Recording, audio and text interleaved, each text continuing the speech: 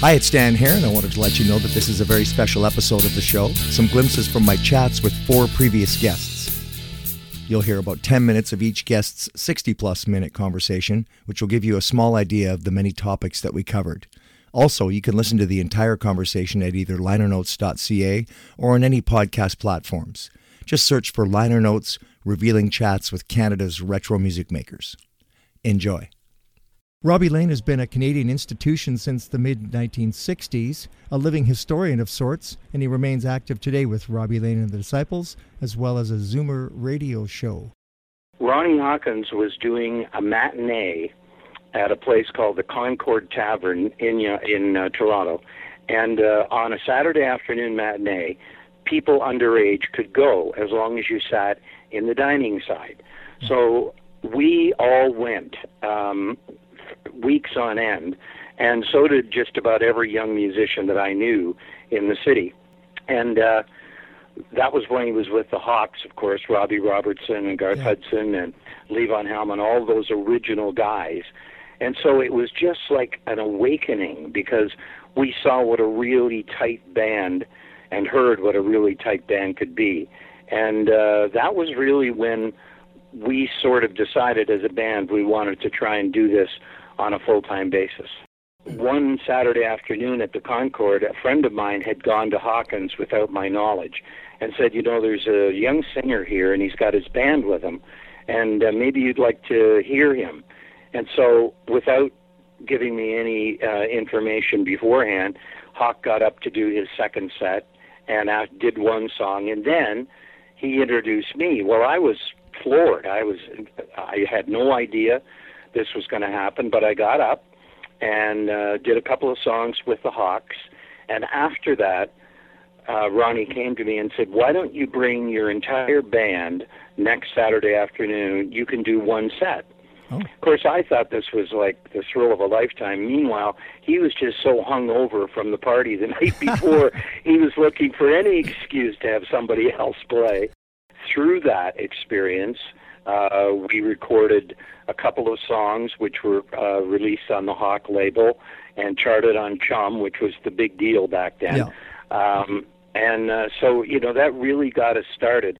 And it's funny with Ronnie Hawkins, like he led to so many other artists. Was he just very open and very inviting to a lot of musicians and gave a lot of people their start? He did. I mean, the list is endless. And some of them have gone on to be, you know, huge music influences like David Foster. The first time I saw him play was with Ronnie's band. So you were on the CBC Music Hop. Yeah, I did that show probably once every 6 weeks for a couple of years. Yeah, what a great thing for a young guy, right? You must have just felt that this everything fell into place for you, and you just thought this is. And then you did the Agogo, the 1966 show. Yeah, that was the first year on CTV, Agogo 66, and then for 3 seasons after that, they changed the name to It's Happening. So a total of 4 seasons on CTV, and it was a primetime teenage kind of music show. So then you got some record deals. You got Fannie Mae and Tiger in Your Tank, and the first couple of records that we put out was on the Hawk label, which was Ronnie Hawkins' company, and there was very little distribution. There was a guy that worked for Hawkins and drove a station wagon, and he would drive, this was our distribution, he would drive all over southern Ontario to various record stores and try and convince them to stock the Hawk label, and that didn't work very well. But after we left Hawkins, Capitol Records came along and said, let's do something, and so we signed a deal with Capitol. Was it a U.S. deal as well, or was it a Canadian deal? It was a Canadian deal, and at that time, Capitol was pretty much standing on its own 2 feet in Canada. They didn't get any financial help from the mother company in the U.S. I think that probably, well, there's no doubt that they shopped the stuff that they signed in Canada to the U.S. market, but a lot of it didn't get released. Yeah. The record company would suggest songs that they already had publishing on, but we were in the process of writing quite a bit as well. So about half the songs on the first album for Capitol were written by either me or members of our band. The album is about a 50-50 mix. We were also doing a lot of commercials in those days. You mentioned Put a Tiger in Your Tank. That was actually a commercial that we did for Imperial Oil, or Esso. Oh, okay. And I don't know why, but Capitol liked it enough to release it as a single, and it did get some airplay, but it wasn't really a hit. Yeah. And the Baby Ruth Butterfingers thing, Baby Ruth was a candy bar that was a big seller in the U.S., but had never been distributed in Canada. And there was a deal made, and they decided to release Butterfinger Candy Bar and Baby Ruth Candy Bar in Canada and market it. So they wanted a TV commercial to promote that. So they hired us to write the song and perform it. It was an instrumental. Write the song and perform it on a TV commercial, which we did. And then out of that came a release on record as well. Yeah. But but that wasn't as Robbie Lane and the Disciples, though. No, they didn't want us using our name. They wanted us to be the Butterfingers. I got you. Okay. You had some real successes, and then were there some gaps in your career? Like there were some times when you're really up, and then other times when you're kind of down, or things didn't work out the way you wanted? Well, I guess maybe not everybody if they were lucky, but most people in this business end up having hills and valleys. And definitely after 1970, 71, there were a lot of times when we were in valleys. We were traveling, doing the bar circuit and doing shows all over northern and southern Ontario, and some traveling out west and out east. But it was 6 days a week, and the seventh day you would travel. So that gets to you every once in a while. And you can't have a personal life because there's no time. So I was lucky. I met my wife, Marilyn, in the mid-1960s in London, Ontario, and we were married, and she traveled with me. So I was really fortunate in that she could travel and do all the things that I had to do. That really kept the marriage together, and we're still together. We'll be married 50 years this coming February. When you're on the road and you're working in North Bay or Timmins or somewhere like that, not that any of those places are bad, but you're just tired of traveling, and you're waiting for the agent to call you to tell you where you're going to be next week. And sometimes you don't know until really the last minute. So that really takes a toll on all of the creative juices that you might normally have had. You're fed up. You don't want to do that traveling anymore. So that's why I ended up stopping for a while. And now, as you said, now we're in control. We can play when we want to, and it's fun. That's how it all started. When we were kids, we played for fun. It wasn't money. It was fun. So it's interesting that you became an agent for a little while.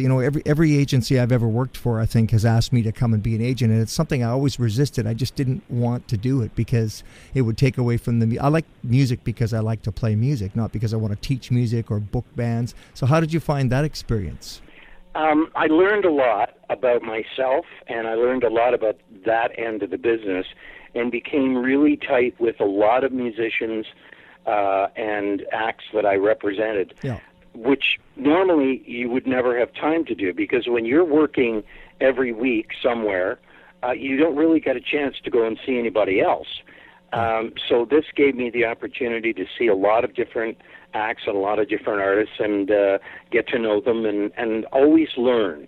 And so from that, I took away a great deal of musical knowledge and a lot of friendship. So I think that was a very valuable time for me, although not very productive in terms of my own musical career, but still I learned a lot from it. What do you think are the biggest changes in the music business, in the music scene over the last, say, 50 years? Well, I guess when you think about it, if you look at the decades, the 50s was an incredibly big time in terms of the birth of rock and roll. I mean, rock and roll had been around in one form or another for years before Elvis came along, but in the 50s, there was all this excitement, Elvis and Gene Vincent and, I mean, Buddy Holly and all of those that you can think of that are legendary to this day. In the 60s, it was the British invasion, the Beatles and the Stones and Dave Clark and all of that. The 70s, in this country, it was the birth of the Canadian content and the Canadian industry. That's when the doors opened for all kinds of great Canadian bands, and we started hearing them all and buying them all. Yeah. Things kind of started to change a little bit in the 80s, and in the 90s, I mean, there's music that I love from the 90s, but it's not the same excitement anymore by that time. Now, there's not the excitement that there was back in those previous decades. It's changed, but there's always good music.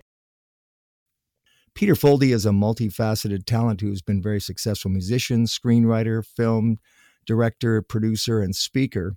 He was nominated for 2 Juno Awards and has had multiple top 10 hits across Canada and the U.S., most notably with his first song, Bondi Junction, which reached #1 on the Canadian charts.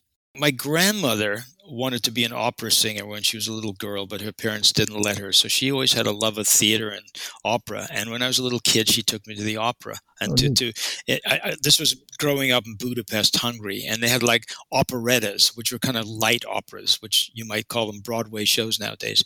And so I always had an interest in music, and people who remember me as a kid tell me I used to sing and stuff and was kind of pretty outgoing. But really, it was in Australia that I really sort of got the music bug. I did go on a little show when I was about 12 called Opportunity Knocks, which is a little, tiny talent time thing for young kids. And you come on and you kind of compete. It's like, almost like the precursor of American Idol or Australian Idol. And I went on there and I think I came second. I sang some hokey song and I think I got some watch or something like that. But that was a very meaningful experience for me because just like it was so exciting to be in a TV studio for the first time ever and to be singing on television. It was taped. And also, to this day, I remember the smell of the wood and the paint. There was just something very magical. And I went, oh my God, this is what I want. When I went to high school, I met a kid whose name was Trevor Gordon. And he was my age, and he told me that he was a singer. And I said, cool, whatever. I mean, everyone's a singer. But he actually ended up singing on television. I used to see him on these like Australian variety shows, and he would be singing there. And one day he called me up and he said, hey, I've got these friends and we make these little movies on the weekends. You should come out and meet them. They're really cool. I went, sure. So I go out to his place, and his friends turned out to be Morris and Robin Gibb of the Bee Gees. Now, this is before they were really famous. They were struggling like anybody else in Australia. And they also weren't cool in those days. They used to wear these little checkered vests that their mother sewed them, and they were like basically adult entertainers. They made their living. I don't think they ever went to school, to be honest with you. They made their living playing in clubs, like sort of adult nightclubs, and they would come out and sing "Bye Bye Blackbird" or some Mills Brothers song or some old standards. They weren't singing rock music. They were singing sort of adult, and they had a little, I guess, a band behind them and stuff. And they were adult entertainers, but they were super talented. I started hanging out with Trevor and the Bee Gees. And I remember being in the room with them, and they burst into, like, they sang, the song was I Feel Fine by the Beatles. And I'd never heard anybody sing harmony like that. 3 people blend like that in a room. It was just amazing, So Trevor and the Bee Gees were a huge inspiration. And I said, this is what I want. This is what I got to do, For those that don't know, you came from Hungary, and then you ended up in Australia, and then you moved to Toronto? Yeah. When I came to Canada, I was kind of lost for a couple of years, but I ended up going to film school at York University and playing in a band at night with a buddy of mine called Joel Clairfield. Joel and I wrote songs together, and I was writing some songs on my own. But one day Joel said, look, I can't do the band anymore. My parents are insisting I go to medical school. I got accepted to University of Toronto, and I have to quit. So I was pretty upset, but it kind of inspired me even more. So I started using the little studio at the film school school to demo, and I demoed like four songs, and one of them was Bondi Junction. The next day, I called this lady called Margaret Topping. She was a music publisher who had published one of my songs, which I thought was a really big deal. And I said, look, Margaret, I just finished this demo. And she said, I've got someone in my office who just started a label. You should give him a call. He's looking for Canadian talent. So I called this guy the following week, went to see him. And he was like one of these old school record guys, wore a suit and tie, smoked a pipe, had a mustache, very didn't let on, and he was listening, standing by the window, listening to Bondi Junction. He goes, "Yeah, I like this." He said, "Leave it with me for a few days. I'll let you know what." He says, "I think we have some bands that might record this." And I went, "Oh wow, that's so exciting!" I never imagined that I would be the artist. Calls me 4 days later, says, "Can you come in?" So I go in and meet him and his partner, and he says, "We want to sign you to a record deal, and we can do something. We want to record 2 songs to start, and we're going to get the best session players in Toronto. We're going to, spend money on this and really make this successful." And of course, I was blown away. I was like, you must have been just thrilled with that. Ecstatic. I went home and told my parents. They didn't understand what I was talking about. Well, what about school? I said, well, I'll keep going to school, but they didn't really get the impact of getting a record deal, and this is, in the 70s. So we made the record, and I went away skiing in France, actually, and came back, and the record was slow to come out. It didn't come out for a while. The label was having some issues. I thought, well, this was short-lived, but eventually the record came out, and just had a momentum to it. It just started, building and building. First, it was like one little station, then it was 5 little stations, and it was a bigger station. Then Chum added it, then that went across the country, and suddenly, like it, and also Canadian content was pretty new at the time, and not many people were doing the kind of music I was doing. I was doing real pop music in the vein of, let's say, Donny Osmond or somebody like that, or Herman's Hermits, and everybody else was kind of Bachman Turner. Everybody else was a rock band, and there weren't many sort of single artists, male artists, doing that kind of pop music. So I guess there was a need, and Bondi Junction just resonated, and it really took off, and it hit number 1 on RPM's adult contemporary chart, and it was top 10 and number 1 in a bunch of individual stations across Canada. So suddenly I had to quit school, because the label wanted me on the road. They wanted me on television, and it was like suddenly, I had quit film school in my last year and dove into the music business. Up to that point, I had been playing in bands with 3 other guys, and there was 3 other guys to share all this with. And suddenly, it was just me by myself. So that was kind of a drag, not having anyone to share all that stuff with. And my parents, they came from Hungary, and they were, working class people, and they didn't, they were excited when they heard me on the radio, but they didn't, really didn't get the impact of how amazing it was to have this happen. All this stuff, all these comments started coming in because the internet was flowing. A label approached me in Toronto asking if I would be interested in doing a best of Peter Foldy, like licensing all my old tracks and just putting them out. Yeah. So we worked on that, and that took a while to put out, but that was really nice. I mean, it was well received, and so since then, that was in the mid 2000, like 2005 or something like that. I've just been moving forward with doing music along with film. I didn't realize at the time that Bondi Junction would have that kind of impact. And it's amazing that people still on Facebook say nice things about it. There were a few haters because that's just the nature of the world. It's amazing to me that, I wrote something that has impacted people's lives in a small way. Roxanne came out in 76, and that was on Capital EMI. Okay. And, that almost became a hit in the States. I mean, it got great reviews. It had a bunch of stations on it. Polydor in the States put it out, and they were really pushing it, and it just didn't connect because there is so much more in the, to the American music scene. I mean, there's independent promotion. There's just working the radio stations, being on the road, all that stuff, which I wasn't doing. Polydor was working it, but I had a manager, but I really didn't have the full arsenal of people behind it to make it, to really drive it home. Like it takes hundreds of thousands of dollars or maybe millions of dollars to drive a record up like the Billboard charting in the States. But, let's say to a big label with an artist, just hypothetically Shawn Mendes, of course they'll invest $2 million to make Shawn huge with a single record, because then they're going to make 200 million when he goes out on tour. Yeah. So it's, 2 million is a small investment in that regard. So I didn't have anything like that. And I didn't also understand the business. I was unfortunately naive, and I made some bad choices. One of them was to walk off Capitol Records. I had a manager who advised me to leave the label, that he would get me a better deal in the States. And then 30 days later, he said, "I can't be your manager anymore. I'm getting divorced, and I have to save my marriage." So he left me high and dry. So I was completely shattered and lost. And people ask me, "Why didn't you call Capitol and ask to come back?" And I don't know the answer to that. But that was like really one of the biggest regrets of my life. One day it all ground to a halt. It just like kind of all ended. Ian Thomas is an icon of the Canadian music scene with songs that are still loved by everyone today. His body of work is impressive by any measure, both multifaceted and prolific. So thanks for joining me today, Ian. How are you? Not too bad for somebody who's been in the business for 50 years. My God. It's a half a century, man. Wow. Yeah. I went through your catalog and I was thinking, man, I could talk to this guy for 3 days.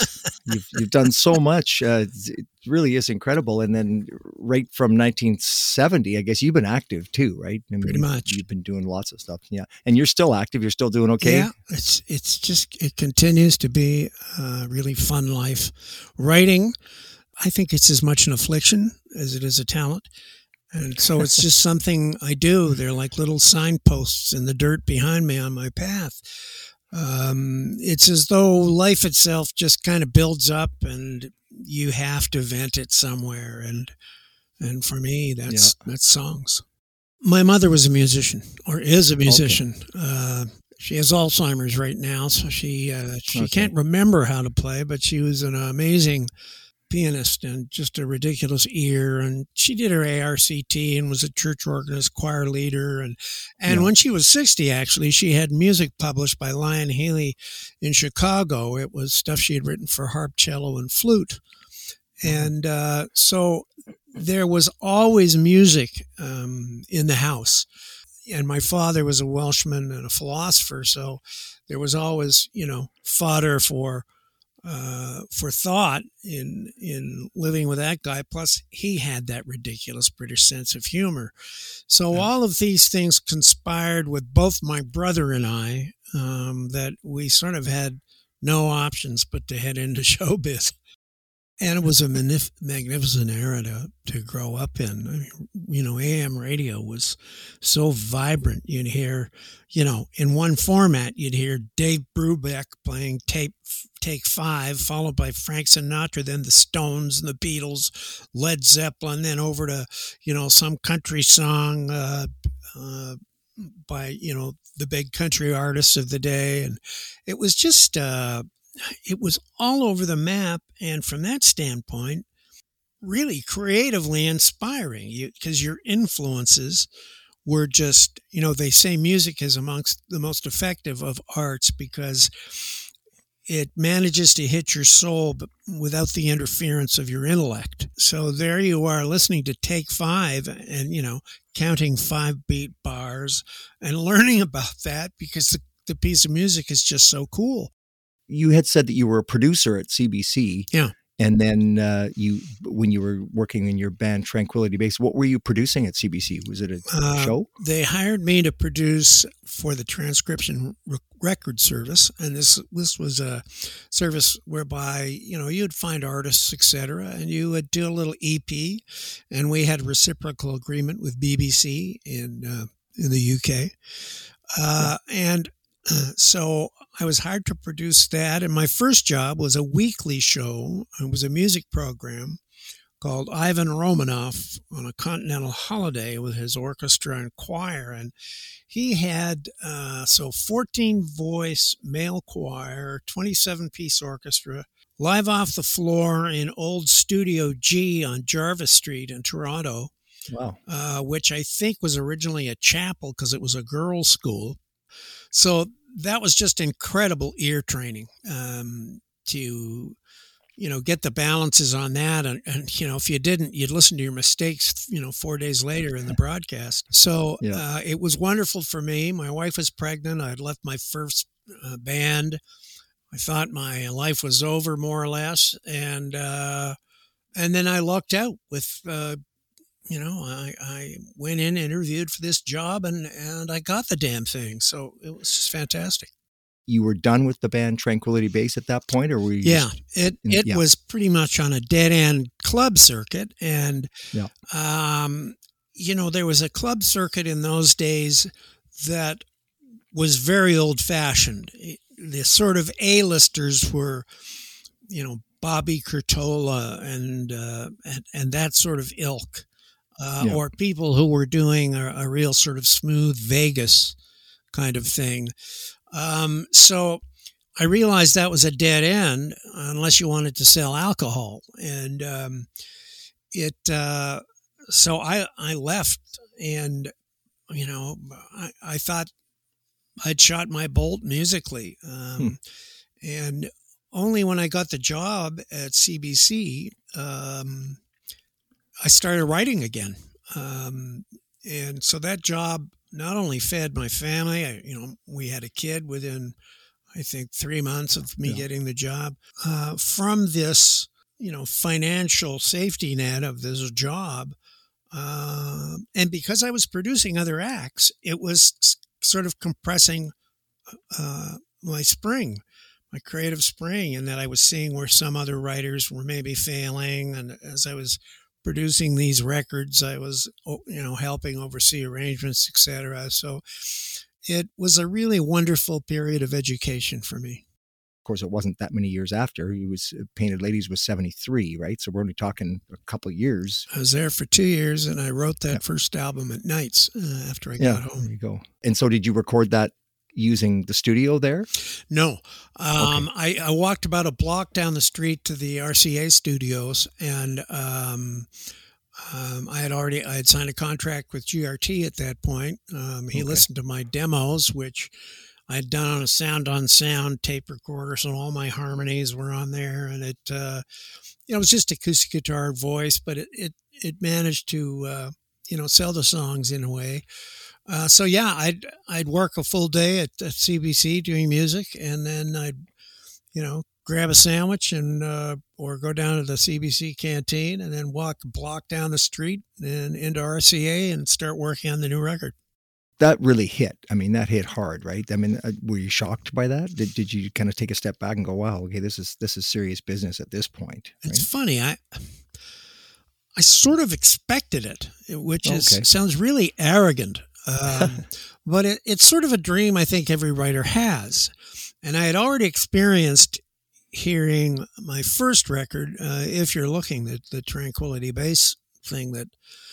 I think it was number 4 on the Canadian chart, and I think it may have gone top 20 on the chart in RPM. I can't remember. When it started taking off, because I was still working at CBC, there was something surreal about it all. So it just was sort of in my stride. Oh, that's great.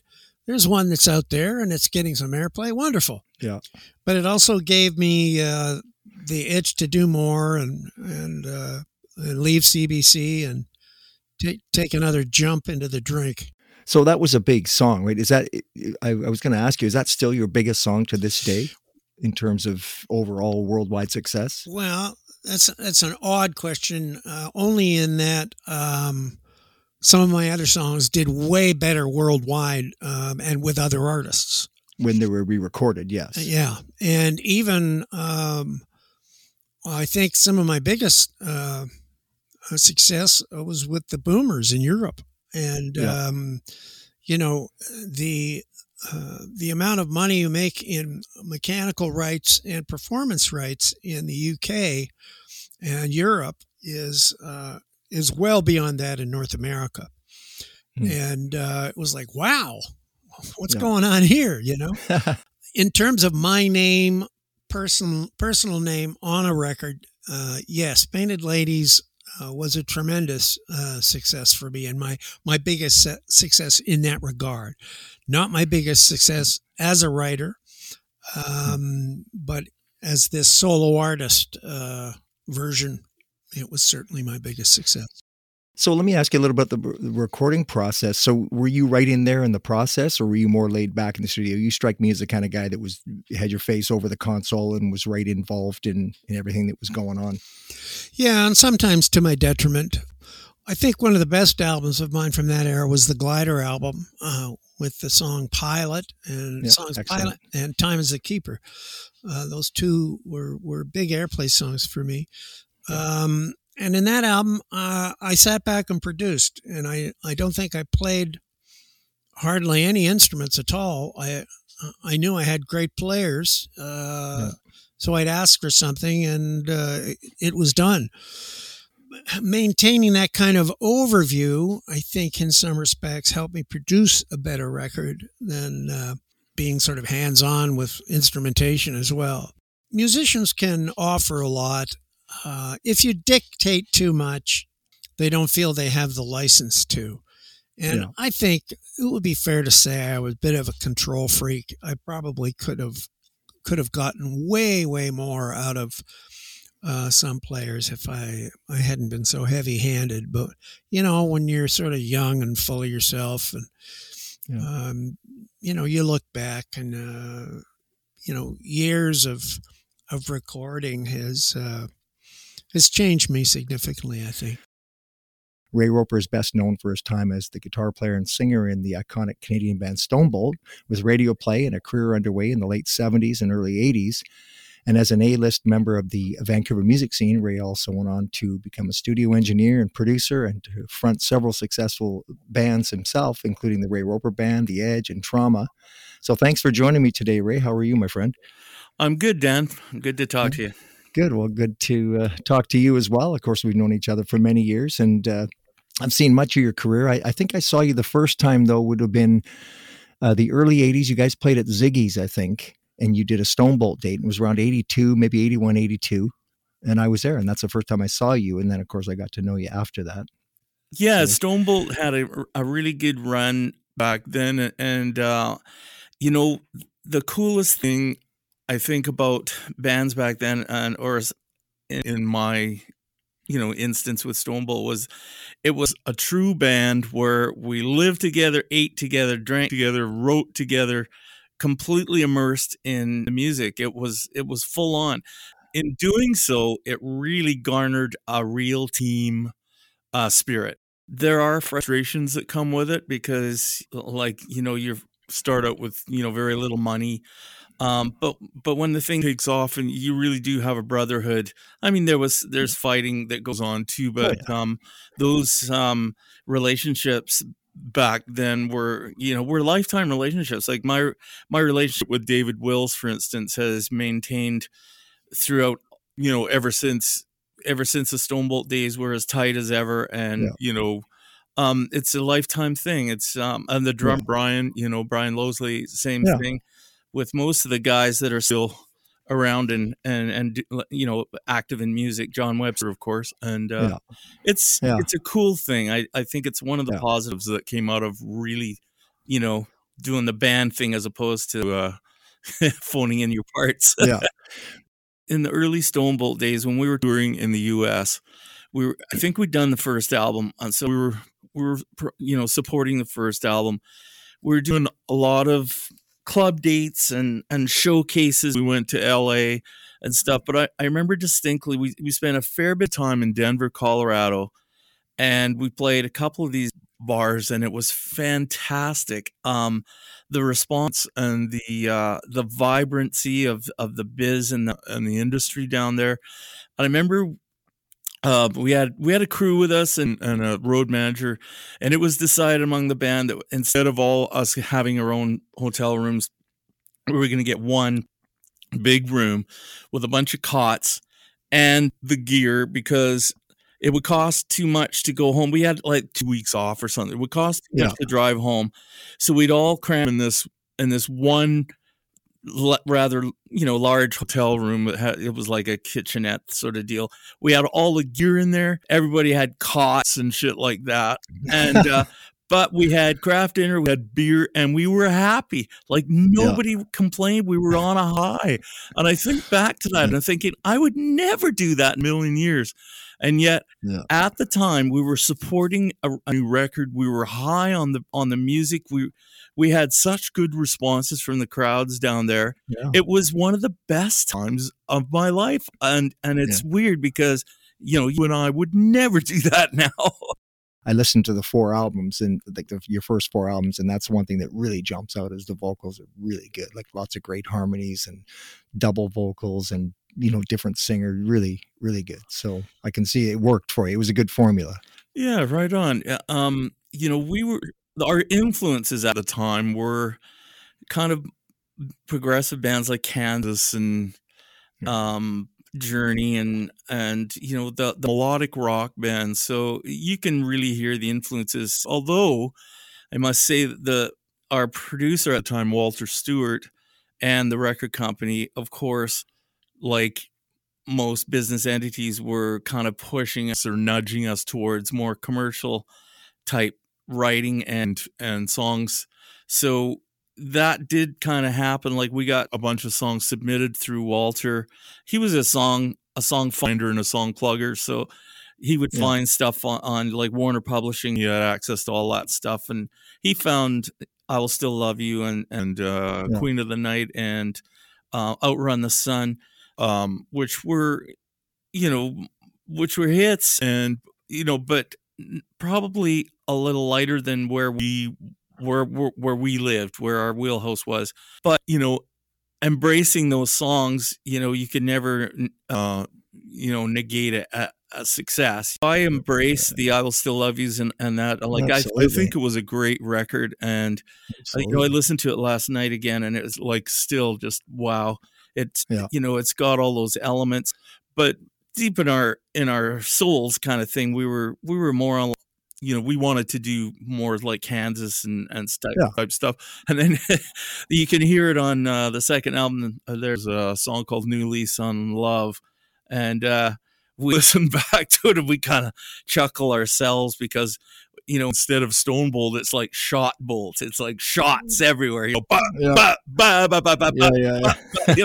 It's like there's no flow to it. I was actually kind of a little embarrassed about it. Just to backstep one step, how did you end up in San Francisco? Because you went down to San Francisco to do some demos. It was through the record company and through our producer, Walter. So we went to San Fran and went to we had a buddy down there too at his Master's Wheels in San Francisco, which is where Journey recorded. And, cool. And there was an engineer called Smiggy, and we knew him from Vancouver. He was in a band up here. So we had a bit of a connection and we went down and did some demos. And I remember walking into his Master's Wheels and there was this ginormous guitar rig set up, like with about 6 cabs and about 3 heads. And all the cabs had a painting over them. Like all the grill cloths were all painted, like with stars and, cool sort of existential painting. And that was Neil Sean's rig. I found out, he's had his stuff set up in there. So, and actually Smiggy said, well, you can play through it if you want. So I played through Neil Sean's rig. We did a few songs in there but like Elliot was a pretty heavy duty producer at the time. He did Neil Young. There was a whole list of credits that he had done. And he called us up to the office, me and David. And, he said, well, what do you guys got? And, we're like, well, we got a couple of songs there, a couple of new ones, everything. He goes, throws a guitar acoustic at me and goes, okay, well, let's hear it. I'm like, what, right now? Like, he's like, yeah, give me what you got. What do you got? Wow. And so I looked at David and we'd just written a tune called Nights Like Tonight, which is on the second album. And so I said, well, do you want to just try it out, David? Okay, sure. So we go into the chording of it and we went into the chorus and we're both singing just in a room, nights like tonight, and I remember looking at Elliot's face and then we stopped kind of halfway through and he goes, that's a hit. Yeah. Just like that. He goes, that's good. That's good. That's a hit. The first one was done at Total Sounds West, which became Universal Institute of Recording Arts in downtown Vancouver. Okay. But we went to LA to mix and to redo the vocals and to put strings on. So Okay. we went to United Western? Yeah, United Western, which is a very famous studio on Sunset Strip. Huge artists, Beach Boys, Diana Ross, everybody recorded there in those days. There was, I think, 4 different studios within the complex. I went down and recut my lead vocal down there. And then we also got Jimmy Haskell to put on live strings on I Will Still Love You. So, nice. So partially recorded there and mixed there. Mixed at United Western. Yeah. I guess there's some prestige too when you talk about being in LA and finishing up your album and stuff. There's just something cool there's a cool factor there too, right? There definitely is a cool factor. It's a double-edged sword though, which I learned firsthand. And when we first went to LA, we had stars in our eyes. I mean, we got off the plane in LA and we were looking for a bus, and there was a guy standing there with a sign that said Stonebolt, and there was a limo waiting for us. I mean, we were blown away. We were like, it was the heyday of rock and roll down there, in the late 70s, early 80s. And we stayed at the famous Hyatt House on Sunset Strip where all the rock bands play. And we were thinking, this is just the greatest thing ever. Yeah. But of course, all those expenses all got charged against royalties. It's all in advance. I mean, it's cool to be in these famous facilities, but they're expensive, and it all is going against your royalties. Thanks for checking out these short bits from my much longer conversations with previous Liner Notes guests. Don't forget you can listen to each full interview at either linernotes.ca or on any podcast platforms. Just search for Liner Notes, revealing chats with Canada's retro music makers. Until next time, I'm Dan Hare.